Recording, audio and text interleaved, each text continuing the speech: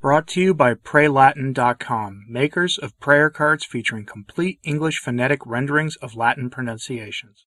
Is Pope Francis losing the allegiance of his most vocal partners among the modernists in the Church? There is that assertion being made in some quarters, and I want to go over that today because if it's true, then it has certain implications for the coming changes to Summorum Pontificum and to the coming Mega Synod in 2023.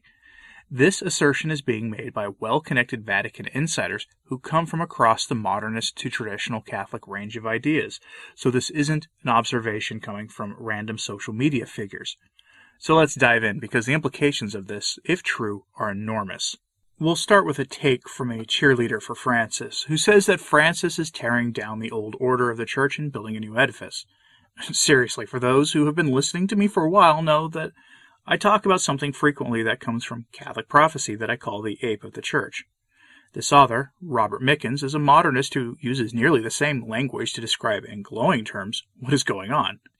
He begins his talk by focusing on the last years of the Benedict papacy and the messes that led to his alleged retirement, and suggests that those problems then were a reflection of a management style that was out of step with the secular world. Quote, "It was a mess, and today one could look back and say, sure, it was easy back then for someone to spout off about a supposed Vatican implosion.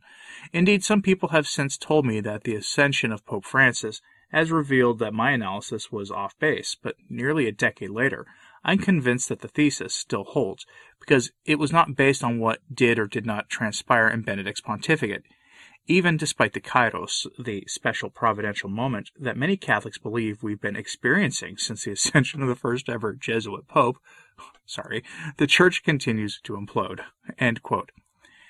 He was saying that essentially that things going on at the end of the Benedict papacy were a sign of the end of the old order for the Church and something new being needed. Now, I'm going to, interject here, though. It's often that we forget to make a distinction between the Church and the ecclesiastical institutions that we call the Church, And as I've said before, I've done this myself. Because the Church, capital T, capital C, is not imploding, and I don't think that the author would say that the divine institution founded by Christ our Lord is doing any such thing. It is metaphysically impossible for that to happen.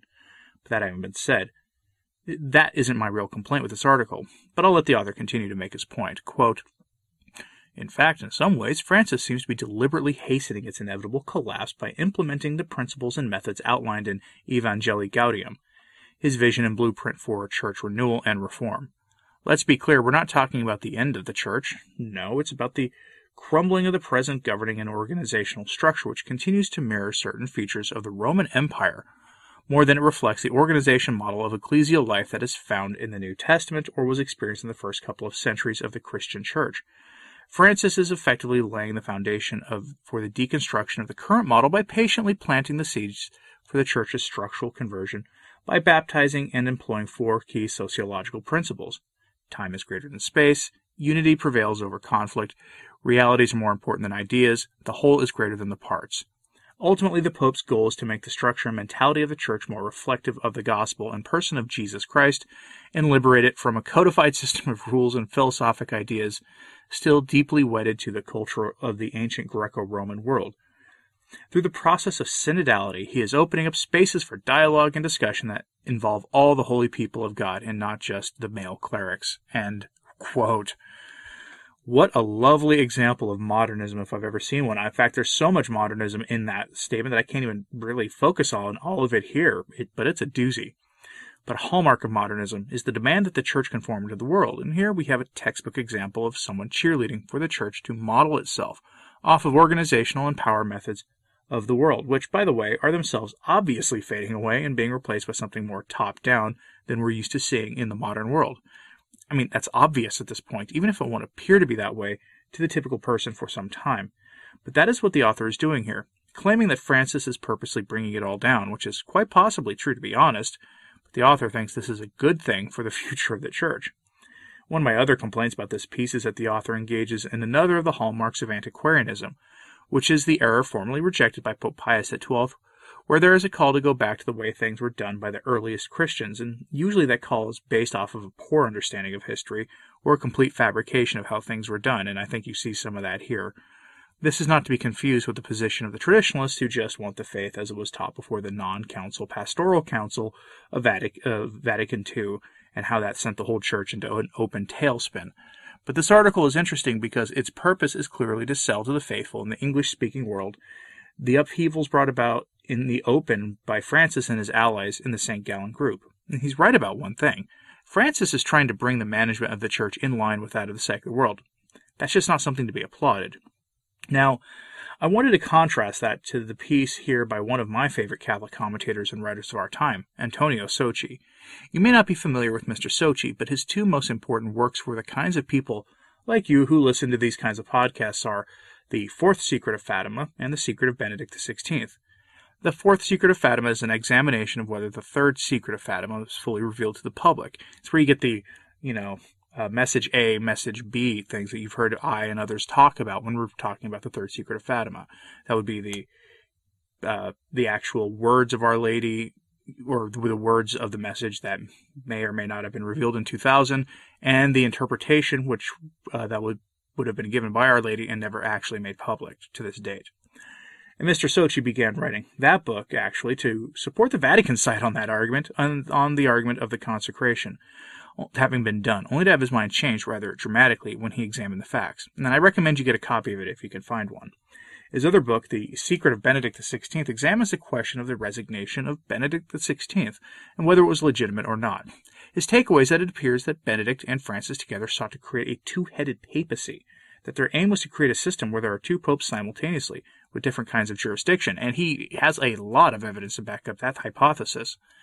Now, he never examines whether that was possible or not, leaving that to the theologians, but it's an interesting take on the Benedict and Francis question, and his take here in this piece is that Francis has lost most of the support he had among the innovators, among the hardline modernists that have been his biggest cheerleaders for the past several years, and he's doing so kind of in response to an article that was written by one of Francis's big Italian cheerleaders. Headline: The Sunset of a Papacy. Pope Francis also has his fans against him. Now, Mr. Socci begins by referencing an article by a strident modernist that appeared in an Italian outlet that makes the case that Francis is losing his modernist and innovative base. You know, the kinds of people who look at the push for people to stop eating animals, the end of private ownership of homes, and the rest that we're seeing going on right now and think, yeah, that's a good thing, and I'm glad that Francis is working with the same people who want that.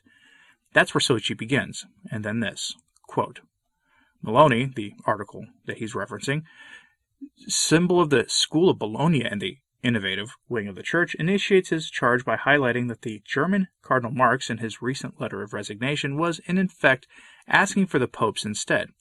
Cardinal Marx is the leader of the powerful and affluent German episcopate, which, through its synod, seems to want a upheaval in the Church.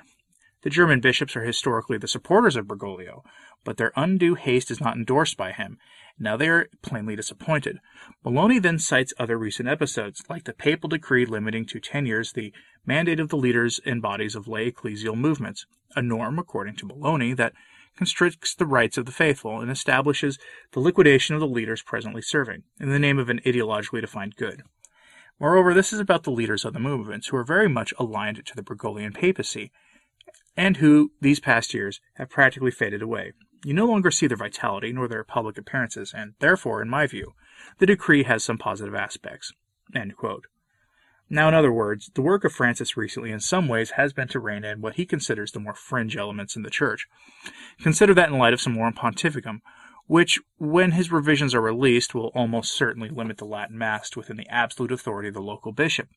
Given that 99% of Latin Rite Catholics attend the Novus Ordo, the Latin Mass is generally considered outside the mainstream of Catholic life, to put it mildly. The same philosophy of reining in these elements applies to the Latin Mass, as it does to the hypermodernists, who want further leveling of the Church and modernizing of its management methods. Robert Mickens, the author of the first piece I quoted for you today, should take note, because while Francis is certainly modernizing the management of the Church, he is doing so in a way that shores up his own authority, in ways that are at odds with the historic papacy, and reflect more of a parody of what a bad papacy would look like if it was written by someone who is not a member of the Church. But there are signs that the group I call the Innovators are not happy with Francis either, as Socci explains here. Quote, It's not the first missile raining down on Bergoglio from the clerical Innovators, but now his increasing isolation appears clear. It's enough to consider the cases listed by Maloney, Cardinal Marx and the German bishops, the lay ecclesiastical movements, and a few others, to realize that they are all figures and worlds supporting him. The Argentine Pope is a complex personality, at times difficult to decipher. Some of his initial emphases on Jesus touched deep chords like the need for mercy for modern man. But the Gospel says the Good Shepherd is also the truth made flesh and asks for conversion. In his present solitude, the Pope finds himself having to acknowledge bitterly that his papacy for some time now has been precipitating towards painful failure. If you consider how Bergoglio was acclaimed at the very beginning by the ecclesiastical world, the dream was a triumphant Bergoglian effect, you can understand how intense the disillusionment is today, end quote. He goes on and describes how the church is in far worse shape today than it was in 2013 when he ascended the papal throne, and maybe that's true. There's, of course, more to both of those stories, and if you want to read them for yourself, you can find them linked in today's show notes at returntotradition.org. That's the name of this channel with a .org at the end. Skip past the Patreon pop-up unless you want to become a patron of this channel. There's no paywall for my sources, and my site is a good place as a backup to follow me in case you do get a notification from our host about my latest episode. But these stories do illustrate one thing. There is an appearance from those who observe this papacy that it is on the verge of failure. Now, regardless of where the observer lies on the modernist to traditionalist spectrum, this papacy appears to be teetering. It's an interesting take, but it relies on something that I don't think is valid. It relies on the idea that Francis cares at all that much of what others think of him. Francis has one really great personality trait that I'd like to see in future traditional pontiffs. He clearly doesn't care what people think about his work, except for those who he partners with. One reason why I think both Mr. Sochi and Mr. Mickens are wrong here, but there's another big thing missing in all of this. The coming synod in 2023 is going to be Francis's capstone to his papacy, most likely. I mean, he'll be 87 by the time the synod ends, and I expect he'll announce his retirement like his predecessor did, though I doubt that there will be a debate over the language of his retirement announcement like we've seen with Benedict. But then again, he might not either. He might not retire at all. Francis doesn't really seem like the retiring type either. And there is one other thing that points to this contention that Francis is losing his modernist supporters. This whole valid reception of Holy Communion debacle is really shoring up his support. While he told the American that I call Caesar that he would not be permitted to attend his private mass or even meet with him publicly when he was near the Holy See recently, Francis has attempted to intervene in the USCCB's discussion on valid reception of Holy Communion and the issue of unrepentant public sinners receiving the Eucharist, to such a point that the document that the USCCB was going to release went from being focused on fraternally correcting Caesar and those in his circle on this issue, and has changed into a weak and tepid teaching document that will be utterly meaningless and largely ignored by the rest of the bishops. And that was almost certainly Francis's doing, and it is not the sign of someone who has lost his influence. So the proclamations that Francis's papacy is over are premature. But that's my opinion on this. What's yours? I do find it interesting that two very different Vatican observers in Antonio Sochi and Mr. Maloney are coming to similar conclusions. And I think that Mr. Mickens is closer to the mark here, even if he is way off base in his assessment that taking our cues from the secular world is supposed to be a good thing. But you might have a different opinion on this than I do, so let me know your thoughts on this in the comments, please. And subscribe if you haven't, and hit the notification bell so you don't miss a thing. We're clearly headed towards something interesting in the church and in the world, and you don't want to miss any of it. So, as always, pray for the church. I'm Anthony Stein. Ave Maria.